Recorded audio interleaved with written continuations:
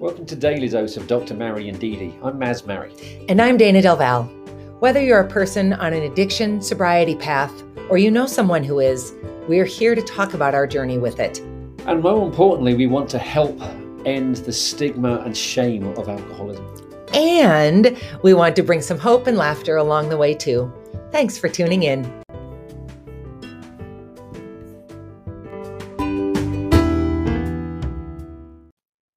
Good morning. Good morning. Welcome to Daily Dose. It is, I think this might be the 9th episode we have left as we make our way down to 0. And so, we told you that we were going to bring guests back who we felt a particular affinity for. We've felt that with all of our guests, but some of our guests, we had some very specific things we wanted to know based on time passing, how things had gone. And today is no different, correct? Yeah, absolutely. Yeah. So let's bring on mother and daughter duo, both fantastic independent women in their own rights, but Joanna Conti and Karina Monison to join us on Daily Dose. Hello, Joanna. Hi. And hello, Karina. Good morning. Hi, good morning. Thank you so much for making time to visit with us again. I went back to look. You were on, Karina, December 9th last year. You were episode 301. And Joanna, you were on December 16th and we're episode 303. So it's kind of hard to believe it's already been almost a year since we talked to you. It really is. And I've got to say, 377 episodes? I mean, my goodness, that is so impressive. Wow. Well, thank you. Thank you. It's been, it's been a gift to get to do. And we'll be interested to see what we figure out when we set it down. And, I kind of look at it from a researcher's standpoint. What's the data telling us? How do we interpret it? How do we share it? And then what's the next phase of the process? So it's been a real joy in part because of getting to meet people like the two of you, you sharing your stories. Karina, I have to tell you, I have probably told pieces of your story to, 8 or 10 different kinds of people, many of them young women who are, where you were, or parents of young teenagers, early 20-year-olds. And I've said, boy, let me tell you about a young woman and her mother, and then shared these episodes. So your story really stuck with us because you shouldn't be here in so many ways, and you certainly shouldn't be thriving, and you are. Well, thank you so much for saying that. I think that, similar to your decision to kind of come forward, I like, for example, my father has always really honed in on the fact that, like, you keep your work and your life separate. And especially when it comes to something like addiction that is so stigmatized typically, and definitely not something that you put on your brag reel when you're talking to your boss or your colleagues or things like that. I really took a step back and, realized several years ago that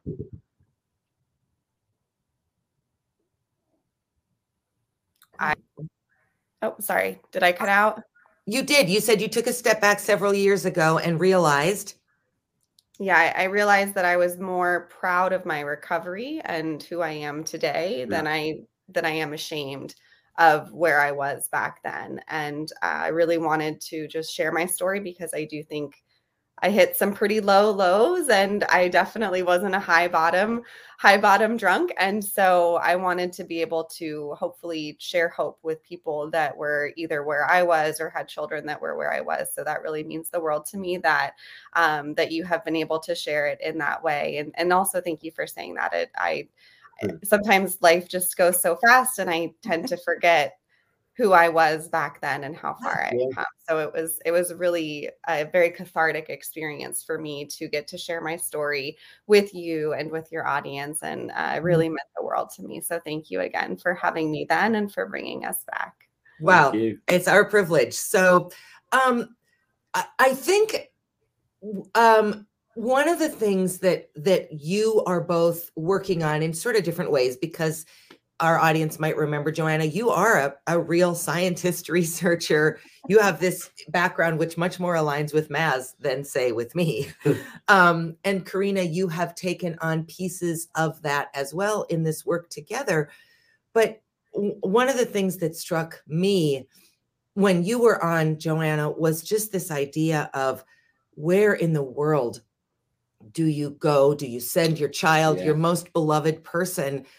How do you know that it's effective? How do you know that, the beautiful website is actually going to lead to hopefully an improved life? Where are you at in terms of that kind of TripAdvisor for rehab institutions and those kinds of things? Well, of course, that was what really drove me to start both Vista Research Group and then with Karina to launch Conquer Addiction a couple of years ago, was just the frustration of your child's life or your spouse's life or whatever depends on finding effective treatment. And if you go on Google, you'll find lots of places promising to send you to the best place or figure out who's the best for you or tell you how wonderful their center is. And all the websites pretty much look the same. You can't tell what is an effective treatment center and what isn't. And even the websites that say, we will help you find the best center for you are sales sites. They're connecting you with a salesperson who's trying to sell you on coming to their center. And, it's just, this is healthcare. And it's just so upsetting that there's not a way, like there are in so many other serious diseases, to find where is the most effective place to send your loved one. And so what's happened with Conquer Addiction is we've continued to grow. As a reminder to anyone who wasn't there a year ago, what Conquer Addiction does is it allows you to search for treatment centers by whatever criteria that is important to you. It needs to be in this area. It needs to serve this type of patient. It needs to take this insurance, whatever. And it will give you a list of treatment centers that meet your criteria, with those with the best independently validated outcomes on the top of the list. And then if you can learn more about that center, you can click through to their website, whatever. If it looks like that might be a good center for you, you contact the treatment center and learn more and decide if that's someplace that it is appropriate for you or your loved one. And so it's very different from everything else that's on the web. And we're just trying to continue to get the word out in two ways. One is, as I talked about last time, there's still very, very few addiction treatment centers that are scientifically measuring their outcomes and reporting them publicly. So while we're growing with Conquer Addiction, it's still a small percentage of the treatment centers out there that you can find on Conquer Addiction. And so we're trying to encourage more and more of the treatment centers to measure their outcomes so that they can see how effective they are and continue to improve. And we're trying to help get the message out to families that it is possible to accurately measure the effectiveness of addiction treatment, and we should accept nothing else. If you're talking to somebody at a treatment center and they say, trust us, you don't need to know our success rates, we're really good, we're one of the best, that's not acceptable. This is healthcare. Demand that they start measuring their outcomes. That's what I'm hoping we can start a group of interested family members and patients and so forth who say, hey, this is healthcare. My life or my loved one's life depends on finding effective treatment. And it's not good enough to just say, we're really good. Yeah, you're probably not going to find a lot of treatment centers that say, actually, we're terrible. No. Nobody should come here because our success rate is 0. Yeah, right. That would be sort of refreshing in a weird and depressing kind of way, but So, Karina, can you remind us how many times did you go to treatment? I went to inpatient treatment 3 times. Okay. And you I also lived in some halfway houses and some sober living environments, right? Yes, I lived in 3 different halfway houses. I went to a halfway house, gosh, maybe it was 4 because I think I went to a halfway house every time after I left treatment. And then the last time that I got sober, I did not go to a full-time inpatient treatment center. I went to a halfway house and committed to stay there for at least 6 months. And then I did an inpatient, or excuse me, an outpatient treatment for the first month or 2 as part of that stint. So I guess it was 4 different halfway houses that I lived in. Well, Wow.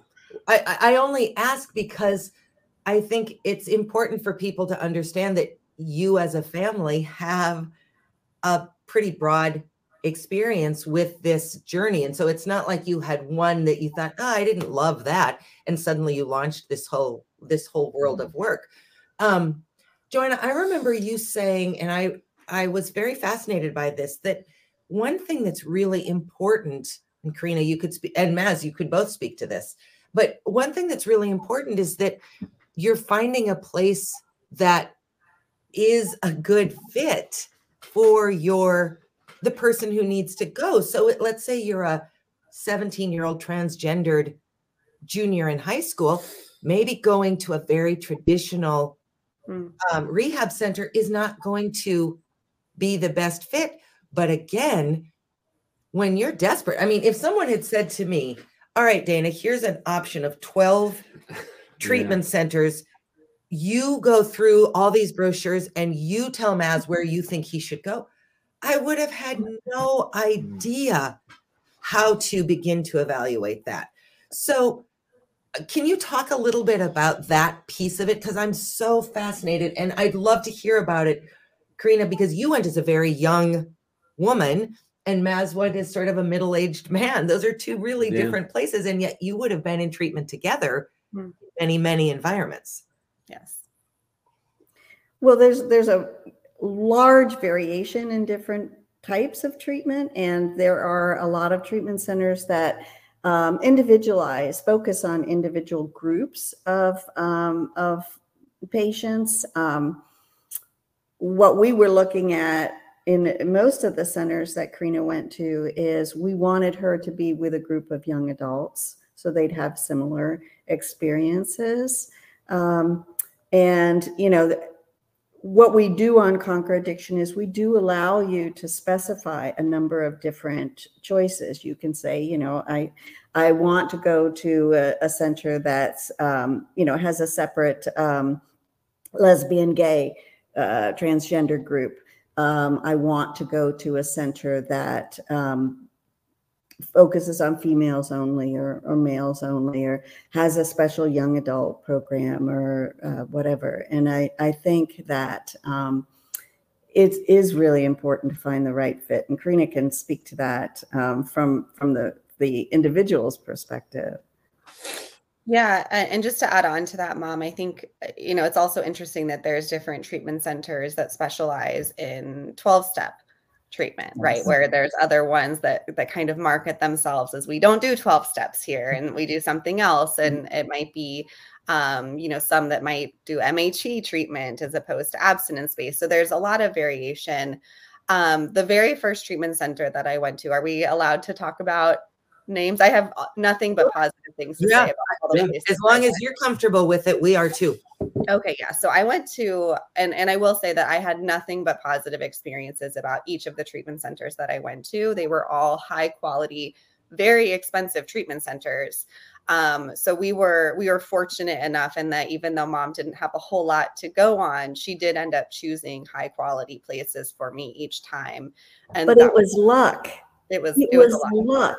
Yes. That's what's so frustrating. It depended on, connecting with somebody and believing them when they said we're one of the best. And there were other people we talked to that also said we're one of the best. Yeah. I mean, it was sheer luck that Karina is in recovery today because we were able to luck into really effective treatment. So I'm sorry, Karina, to interrupt. Go ahead. No. So the very first treatment center that I went to was Karen. And that was they put me into a young adult female program there. And it was a relatively new program. They had just instituted it. So I just turned 20 at that point, like a month earlier, I had turned 20. And so I was in there with a lot of girls that were between the ages of maybe 16 and 22, I think. And that was an incredible experience because I did feel like I, was there with my peer group. But I have to say that, and again, that was also my very first treatment center. It was my first experience. I got so much out of it. But the next two treatment centers that I went to, I was in with the general population. And I honestly think that I actually got more out of that, to be honest, because I got to see where I was headed, so to speak. Oh. And so there was a lot of people, again, it was a wide variety of experience. I hit pretty low lows relatively early in my drinking career. But there were people that I had seen that had similar stories to me and were 20, 30 years older. And it was devastating. I was looking at that and thinking, wow, I've lost everything, but I don't have much to lose yet. And trying to imagine, what if I'm 40 years later and I still don't have anything to lose because I never gained it, or I did somehow manage to gain it and then lost it all. So I think it was a very powerful experience for me to really empathize and experience where this life was headed, and to see what I had in common as well as what was different between me and a 50-year-old man or a 50-year-old woman. And so I actually personally think that I had a better experience, and I felt even more motivated to get sober being in the general population than I did with a group of girls that were around my same age. But that might have just been my strange experience. I've always gotten along well with people that are older than me, so maybe that had something to do with it too. But I will say that I found that very powerful to get to see this wide range of experiences. Was that true for you? Yeah, I mean, I was 47, but I obviously wasn't the youngest, but I wasn't the oldest either. There were people there. There was at least 4 people there, probably 15 to 20 years older than me. There were people in their 30s, a couple of people in their, just a few years younger than me. And then there were, well, I'd even call them the children, teenagers. Yeah. There was a few people there younger than Quinn. Yeah. I mean, I have talked a lot about that circle that I went to speak to in Maz's rehab group. And that group ranged from 20 to about 75. And I remember thinking, wow, what is the 20-year-old feeling about this group? But I've never thought about it from your perspective, Karina, which is just looking ahead and seeing this could be, if I'm lucky to live, this could be me still struggling with this 40 years from now. Yes. Really amazing. I want to put a note up from my mother. I just love the fact that you two have embodied everything wonderful about a parent-child relationship. You've been there for it all, and it's so incredible to see you thriving. What an example. We can't all do what you have done, but we can stay with it. You show us that. Yeah, that's really true. How nice. Got like tears in my eyes. Yeah, me too a little. So I'm curious to know, Karina, it's fascinating to me that you got sober finally, or that it stuck when you went to an outpatient center as opposed to these really intensive inpatient experiences. Because maybe I said this to you when we talked last year, but the only thing I had a very strong opinion on when we were trying to figure out where Maz was going to go after he left the hospital was that he had to go to inpatient. I didn't believe anything else would work. I didn't know why I thought he needed to go to inpatient. It was just all I knew. And we have since learned from a number of clinicians and other people who've been on the show with us that actually there's not really compelling evidence to say that inpatient is substantially better than a good outpatient program. why do you think outpatient is what finally clicked for you? It's a great question. So I'm actually going to throw a wrench in your question. Great. And turn it around a little bit. So I believe that for me in my personal journey, each of the treatment centers, the inpatient treatment centers that I went to, had an instrumental impact on my ability to eventually stay sober. I think I did a lot of work, and particularly at the Refuge, which was the last inpatient center that I went to. I was there for 3.5 months. It's a very intensive trauma-based treatment center. And so the therapy that I was doing was very intensive, and there was a lot of traumas that I had. It was interesting. Like I had traumas from my childhood that I think I had never fully processed because it seemed so minor, right? Like, oh, my parents got divorced. Oh, my dad had a heart attack. Like I got a baby brother when I don't know that I wanted one. It seemed like really stupid things to be latching onto. And so I had always discredited them because, you know, a lot of children have real traumas and I didn't have that. But I think the work that I did in treatment really helped me recognize, like, one thing that I still tell people and remind myself of today is that your trauma is valid. Yes. Your trauma does not have to compare and be worse than someone else's trauma to be valid. And so those early life experiences that we know impacted me, like I had, my mom will tell you I was 6 years old or so when I started having accidents in the closet after a bunch of these pretty major life changes happened, one after the other. And she sent me to play therapy at the time. Like, obviously, even though these things were not, I wasn't starving. I didn't have, you know, these crazy experiences. But to me, it was still a very valid. Bye. I love you. He's fine, honey. I'm on a. Not fine. I gotta take him to get his. Oh, okay. Well, come on in. Sorry, working from home, calling from home. My husband's taken. It's all good. Taking our dog to get groomed and everything. This is my husband, by the way. Hi, husband. Hey, husband. Ryan. Hi, husband. Thanks for joining us. Have a good day. He's handsome, right? So handsome. I love you. Yeah. Told you I'm thriving. Just kidding. We didn't doubt it, Karina.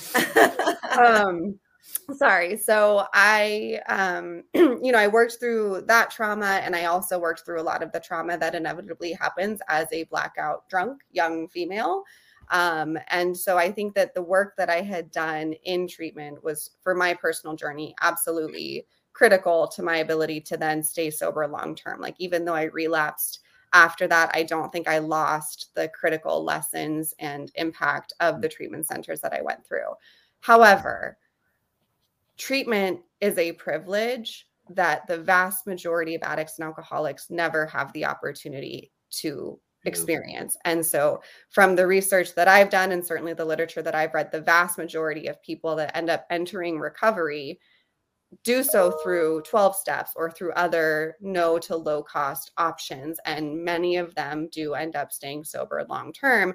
There's oftentimes several relapses, but the same could be said for treatment centers. So I don't think inpatient or outpatient have a monopoly on recovery. I think that there's a lot of ways for people to get and stay sober.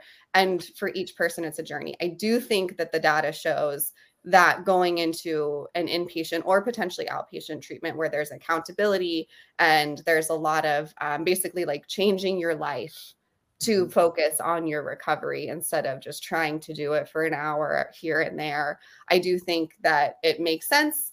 Hypothetically, I don't know the data necessarily, but it does make sense to me that there would be higher success rates for people that are able to completely change. Plus, if you're going to inpatient treatment, you're maybe moving to another state and maybe relocating to that state where all of your friends are not doing the same thing. So, but I think that whether it's inpatient or outpatient or 12-step or many of the other interventions that people use to try to gain recovery, I think that ultimately a lot of it comes down to whether you're ready and then also how hard you're willing to work. Because I think even if you are really ready, for me, at least, until I started doing the work in my real life, it didn't it didn't stick. And so to me, that's why we made the decision this last time not to go to inpatient, because I felt like I had really learned a lot of lessons through the inpatient programs that I had been to. And also outpatient. What I really needed help with was living my day-to-day life sober, and staying sober while I kept a job, staying sober while I made friends and had freedom and like started to gain a semblance of a normal life. That was when I tended to relapse and to lose it. And so that's where I needed the most support. And so that's why we chose a halfway house, because it was the additional accountability. I was still surrounded by people that were trying to do the same thing that I was, but I was also gaining real life experience while staying sober. And I think that was really critical for me. So the whole inpatient versus outpatient, I think again, inpatient is a lower cost to entry.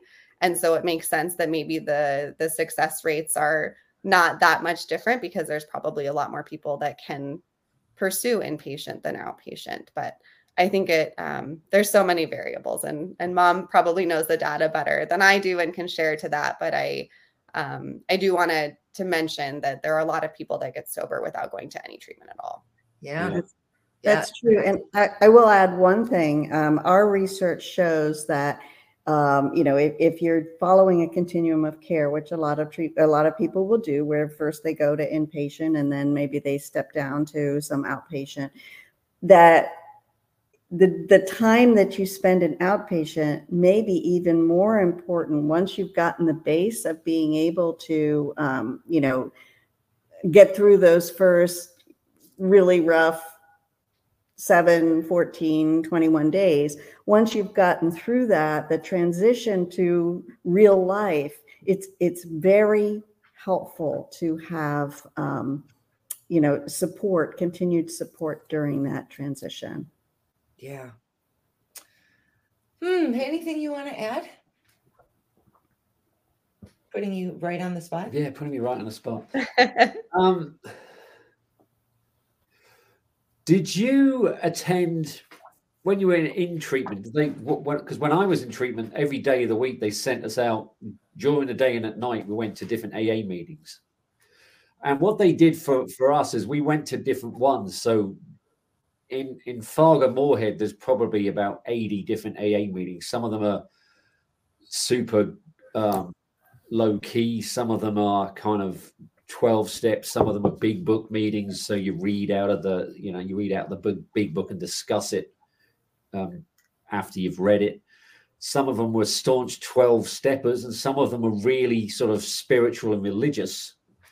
So we got the idea of which one worked for us. Did you still have to do that when you did? In the first treatment center that I went to, we didn't go to any external meetings. I don't know if that was true for the general population, but for our young adult female group, we had all of our AA meetings in-house, like just within our group. But for the other 2 treatment centers that I went to, we did go to external meetings. And yes, we would typically go to the same meeting that day of the week, but we went to a good mixture of different meetings, which I do think is really important for people to experience, because I don't know about you, but for me, I used not liking AA meetings as an excuse at multiple times during my journey to recovery to kind of say, well, I'm not going to this. Like, I don't like these meetings. They make me think about drinking even more than I would normally, when in reality, I just hadn't found the right meetings. And, every meeting is different. And even to this day, like, there's some meetings that I love and there's some meetings that I walk out of and I'm like, whew, okay, I was not feeling that vibe. And I think having the experience of realizing that every meeting is different, and there's different formats, there's different people, and like finding your tribe, finding your meeting is really important. And I think especially in treatment, if you're not aware of that yet, if this is your first introduction to meetings or to the recovery world, you might have a bad experience at one meeting and think, oh gosh, this is not for me. I'm never going back. No, that's an important thing to bring up, because I absolutely agree with you. If you find the right one, they can be incredibly beneficial. If you're stuck in a bad one for you, it could almost be detrimental. And you could almost feel yourself going backwards. Can I just share one quick story about that? Yeah. Okay, so my husband and I met at our home group. It was both of our home group, and that's how we met almost 10 years ago at this point. But when we had, he had 9 months more than I did. And when he was, gosh, I don't know, maybe at 2 years and I was at 1.5 years, something like that. We went to a meeting in New York that I had heard about from a famous author who I loved. And he was always talking about this meeting in New York. And we happened to be in New York. So we went to this meeting and we both had, a decent amount of sobriety under our belts at this point. And we sat in this meeting and it was basically just a lot of people talking about how miserable they were, and these people that had long periods of sobriety that were just talking about how, they still wanted to drink every day or use every day and things like that. And he and I both walked out of that like, we had such a bad experience. And we walked out of there being like, I feel less sober than I did when we walked in. And so that really came to me like as a reminder, because I hadn't been to a meeting that made me feel that way in so long. And we both had the same experience. Like there are meetings that might be stuck more in the problem than in the solution. And in my experience, staying in the solution is so critical to not only remaining sober, but to remain sober and be happy about it. Yeah. Question from Bob. Joanna, did your relationship with Karina fluctuate with major ups and downs during her treatment? Did you question whether you might lose her completely during this time? So many times. Yeah. I mean, it just the question just brings it back. The terror I would feel when the phone would ring that somebody would tell me that my daughter had died. I mean, Karina threw herself completely into drinking, right? She drank to potentially lethal levels over and over for long periods of time. And it was absolutely terrifying as a mom. And yes, it was very difficult. There were so many times I just wanted to strangle her, I mean, you can obviously see she's a very bright, mature woman. She was a bright, sensitive teenager. And you're like, this is destroying your life. For heaven's sakes, just stop, like, why can't you just stop? And it's really difficult for families where you're thrown into this world that you know nothing about. And you certainly never thought you would find yourself in this situation where your beloved child is doing things that could potentially kill themselves over and over again. And, I was desperate. For 5 years, I was so desperate. How do I help? Yeah. And it's very difficult to find reliable information about how do you help. And so that's what led me, years later when Karina was, thank goodness, finally on the road to long-term recovery, that I said, we've got to find a way to help the parents coming behind us. Yeah. Because those were, without question, the 5 worst years of my life. It's terrifying. We talked to a father and daughter. I don't know when. Who cares? In the last 2.5 years, and he said, I think the most chilling thing that has been said on this program, because she's the oldest of 4 girls, and he said there were many, many times it got so bad that my wife and I sort of hoped that she would die because it was ruining our family and we could see no way out. Yeah. I mean, that is an unbelievably honest response. I spent a lot of time thinking, what if he just died? That would take care of so many things. If he would just die, I could get back to some kind of life for myself. That is a terrible, terrible thing to admit to yourself.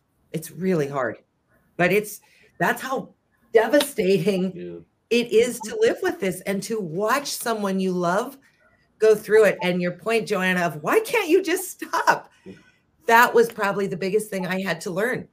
That's like screaming at someone whose breast cancer comes back. Why did you let that? Right. I didn't invite it back in. it's just, that is such a pivotal shift that we have not done a good job of culturally accepting. When addiction comes back, it's because you're a failure. And when cancer comes back, it's because you're unlucky. Both things are not true. Yeah, absolutely. Well, that, if I can kind of segue into what we've been focusing on in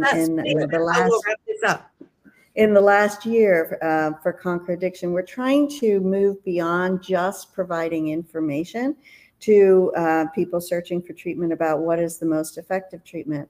And we're trying to get at a couple of the root issues that we think are really keeping addiction treatment from being as effective as it could be. If you think about addiction treatment is healthcare, and yet we treat it very differently from other types of healthcare. And what we're trying to do with the nonprofit that Karina and I founded is address a couple of issues that really should have been addressed many years ago. One is there's several different types of treatment in addiction. There's and just on a broad spectrum, there's abstinence-based, the group that believes that the only way to recover is through talk therapy and never drinking or using drugs again. And then there's medication-assisted treatment, where they believe that the route to recovery is to take medication that removes the cravings and allows you to, get back into, a productive life easier. They're both very effective, I believe, for very different types of people. And we've never done the research to determine which type of person is probably most likely to be helped through abstinence-based, and what type of person is probably more likely to be helped with medication-assisted treatment. You think about it, that's like standard healthcare. You have different treatments, and you do comparative research, and you find out this type of treatment helps this type of person, and this type of treatment helps that type of person. It's never been done.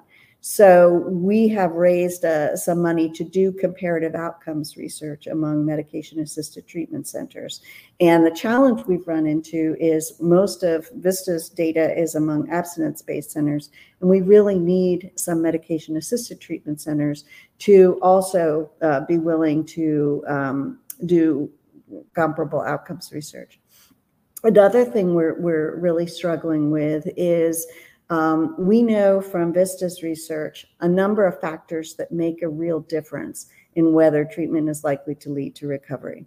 One of those factors, and it's common sense, it's things like, did you go to an effective treatment center? Did you successfully complete all treatment? How long were you in treatment? What's your primary drug of choice? Were you still dealing with high levels of trauma when you left treatment? That sort of thing. It's common sense, really. But what's interesting to us is that the health insurance industry seems to be paying attention to different factors than those. And, we hear regularly about patients that, they want to step them down to a lower level of care after 7 days or after 14 days or something, which our research shows they haven't had enough time in treatment for that to have a good solid foundation to become, to stay in recovery long term. So we're also doing some payer research where we are actually analyzing claims data, or getting ready to analyze claims data, where we can hopefully show the payers that there are things they could do that are more effective, that would help them simultaneously improve quality while saving money, because of course that's one of their key foundations. So we're trying to do some research into the root causes of why treatment is not as effective as it could be. And so that is just amazing. Well, it's an interesting piece of the puzzle that hasn't been addressed. Yeah. Well, you don't think about it if you're not a science research type person. I mean, I would not. That would not be where my mind would go. But of course, it's where minds like yours go. Weirdos. Well, weirdos. I mean, we're all weird in our own way, Joanna. Us data geeks. Yeah. Thank goodness, though. I mean, what wouldn't we know if someone wasn't curious enough to really dig into the tedium of this work so that you can look at the long-term effectiveness of all of that. So, well, this has been as compelling as I knew it would be, because the last two conversations were just riveting, and this has only further confirmed that you two are doing amazing work, that you are living these beautiful, sober out loud lives, parent of this out loud lives, with no shame and no apology, with just the intention of trying to make sure other families do not need to suffer the way that you suffered to get to a positive conclusion. Just amazing. I've also, just to give kind of a quick update for my professional life outside of Conquer Addiction. So I work for UKG, which is a HR technology vendor. So we sell workforce management software, human capital management software. And in my role, I frequently go and speak at conferences or speak with customer or prospect audiences about some big topics that they should care about, trends that we're seeing in the workforce, things like that. And I decided earlier this year, in large part based on how comfortable I felt sharing my story with you for the very first time, publicly sharing my story for the first time, because it went on LinkedIn and I saw that a bunch of people that I worked with liked it. And I was like, oh my gosh, some people that I work with know, but not everyone. And so that was, I like freaked out for a second. And then I was like, no, this is good. I'm ready for really this. Sorry about that, Karina. No, it was honestly, it was a really pivotal turning point for me. And I felt so good about the conversation that we had and felt motivated that my story could help people. And so I decided to start applying to talk about substance abuse at some of these conferences. And so I created a pitch. I called it A Tale of Two Pandemics, COVID-19, substance abuse, and HR. And basically in the presentation, I spend a decent amount of time in the beginning talking about what is substance abuse and explaining how it affects and works in the brain and why it's classified as a disease. I talk about how bad it is, right? And statistically, how many people are affected, how many people are dying. Then I talk about how the pandemic made it worse and all of this really horrific data that really speaks to people. And then I specifically talk about how it's affecting businesses, like the bottom line, and what it's costing businesses and what percentage of employees are most likely struggling with substance abuse, and then specific steps on how HR can help. And as part of that presentation, I spend a few minutes, maybe 7 to 10 minutes, sharing my personal story. And it's been picked up several times. I had the opportunity to share it for the first time at the largest Florida conference, which was really fantastic back in August, the largest HR conference in Florida, and a couple other smaller venues. And it has really, I had so many people come up to me afterwards with tears in their eyes and just talking about a loved one that they had and how I helped them understand what they were going through more. Or a couple people that were there happened to actually be treatment professionals, and they came up and thanked me for spreading awareness about this topic in the workforce. And so that is something that is a topic I'm hoping to continue putting out there and continue speaking at conferences. And it's just been really inspiring for me to see the receptivity of it, because there is still this stigma. And it's interesting because mental health is something that we've been having in a lot of these workforce conversations for the last couple of years, but substance abuse is always kind of pushed under the rug. They might get mentioned like, oh, mental health issues like substance abuse and anorexia or things like that. But there's never a serious conversation talking about the impact that substance abuse is having on your employees. Yeah. And so and your bottom line. Yeah. And your bottom line. Exactly.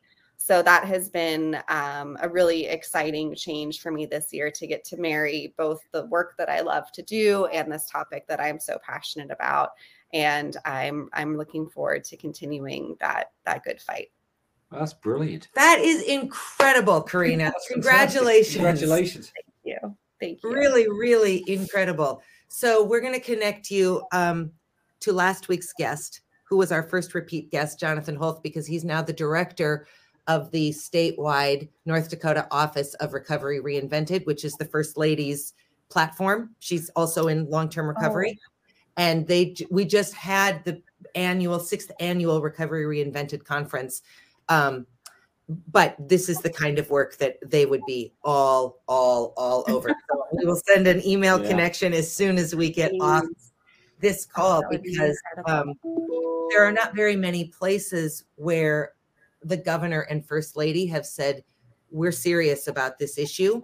So serious that we've put our name and face attached to something and are really making a difference across the country. So amazing. Yeah, it is amazing. I didn't realize she was in long-term recovery. That's she was not much older than you were when she got sober. So yeah, it's an incredible thing that she has done. And she also had never talked about it until he was elected. And she was doing a big interview for a national magazine and said to him, I'm kind of thinking I might go public. How do you feel? And he said, you do what you need to do and what you feel comfortable with. And it's been transformational. So they're really leading the charge in the political sphere, which is incredible. Oh, that's amazing. Yeah. Well, gosh, I'm glad we had you back on for all kinds of reasons, but that was, wow, it was amazing. Congratulations on figuring out how to, again, shine a light on a personal story that you could have chosen very easily to keep quiet and secret. And nobody who knew would have blamed you. That's the other thing that's so amazing about it. No one would have said, come on, just talk about it. Who cares? A lot of people care. Yeah. So thank you for that and for sharing the updates. Thank you so much. Thank you so much for having us and for all of the work that you've been doing in that exact same vein and having these daily dose conversations and really humanizing this issue for the past 2.5 years. It's truly, foundational and important work that you guys have done. And it's been truly an honor to be a guest. And I'm really excited to see where the next chapter takes you. Oh, Thanks. Thank you. We'll stay in touch. Thank you. Thank you so much. Take Good luck care, with your both of you. work. We'll talk to you soon. Everyone else, we'll see you on Tuesday. Bye.